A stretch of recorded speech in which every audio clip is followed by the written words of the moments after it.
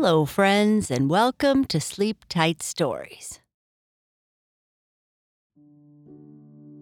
This story is about a little boy who is trying to decide if he is ready for Christmas or not. He has written his letter to Santa and gives it to his father, who asks him, "What have you done to deserve these things?" This makes the boy sit and think about things. Let's see what he does. Am I Ready for Christmas? Written by Raina Flowers. I sat on Dad's lap and could hardly wait to tell him all the things I wanted. I want a transforming car, some Play-Doh, of course, red, green, yellow, oh, bring me the works. Cars, track, Legos. I need lots and lots of building blocks. More crayon and paper so I can write to you next year. Don't worry about clothes, shoes, or books. Daddy and Mommy always buy that stuff. But don't forget my robot or my gaming system. Okay, I'm done. Wait. Video games. Now I'm done. Wow, you are giving Santa a pretty long list, said my dad. I know, but I'm sure he can handle it. Every year, my dad and I practiced me sitting on Santa's lap. I wanted to be completely comfortable when the time came. I hope so, chuckled my dad. But have you upheld your end of the bargain? I sat there with a puzzled look on my face. What have you done to deserve these things? Asked Dad. I sat on the living room floor and thought about my morning. I jumped up and ran off. Be back, Dad. I'm back, I screamed as I slid into the living room. Dad was helping my mom and baby sister hang up Christmas decorations. Dad looked around and noticed the chores I had completed. Thanks for completing your chores, son, but that's not enough for Santa to bring you gifts. What? I did everything I was supposed to do. I couldn't contain my emotions any longer, and I started to cry. Santa likes people to do things from the goodness of their hearts, not because they want something in return, said Dad. I sat on our front porch and sulked. I couldn't believe that in 1 year, all the rules about Santa had changed. When I looked up, I noticed Mrs. Kelly taking her groceries out of her car. I always helped her with groceries because she lived on the second floor. Thank you, young man. No problem, Mrs. Kelly.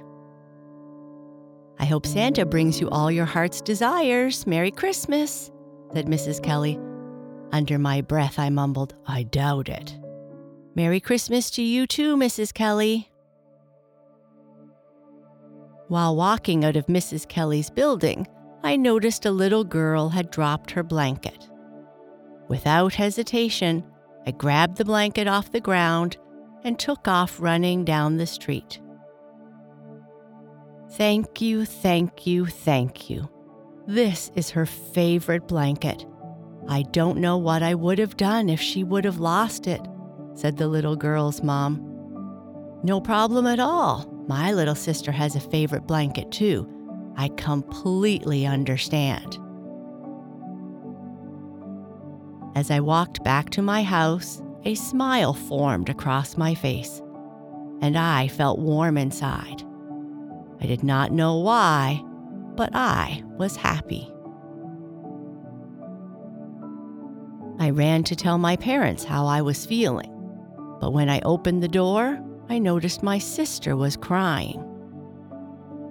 I continued running towards my room grabbed all the crayons I could find and placed them right in front of my sister. "These are for you, Princess." Then I kissed her on the forehead.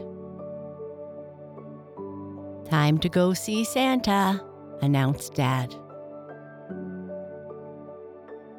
On the ride, all I could think about was telling Santa how happy I was. To my surprise, there wasn't a wait. I ran right up to Santa and sat on his lap. Before he could speak, I blurted out, "Santa, I am so happy." "Ho, ho, ho. Why is that, young man?" I looked at him with a puzzled look on my face. "I don't know. All I did was help Mrs. Kelly with her groceries, return a favorite blanket to a baby, and gave my sister my crayons." "Those sound like great things to be proud about. So, what would you like for Christmas this year?" I thought long and hard about my answer.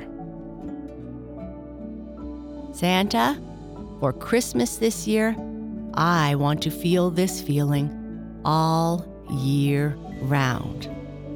"Ho, ho, ho. And a gaming system. I would also like a gaming system, please." "Ho, ho, ho. You are the only one that can control your feelings. Remember that.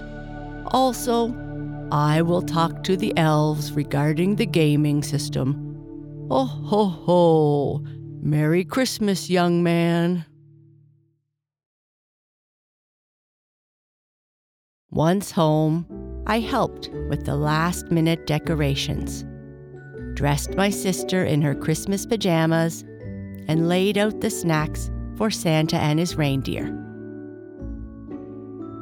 Once in bed, I drifted off to sleep with happy thoughts in my head. When I woke up the next morning, I still felt happy and warm inside, and I genuinely believed I was ready for Christmas. Merry Christmas.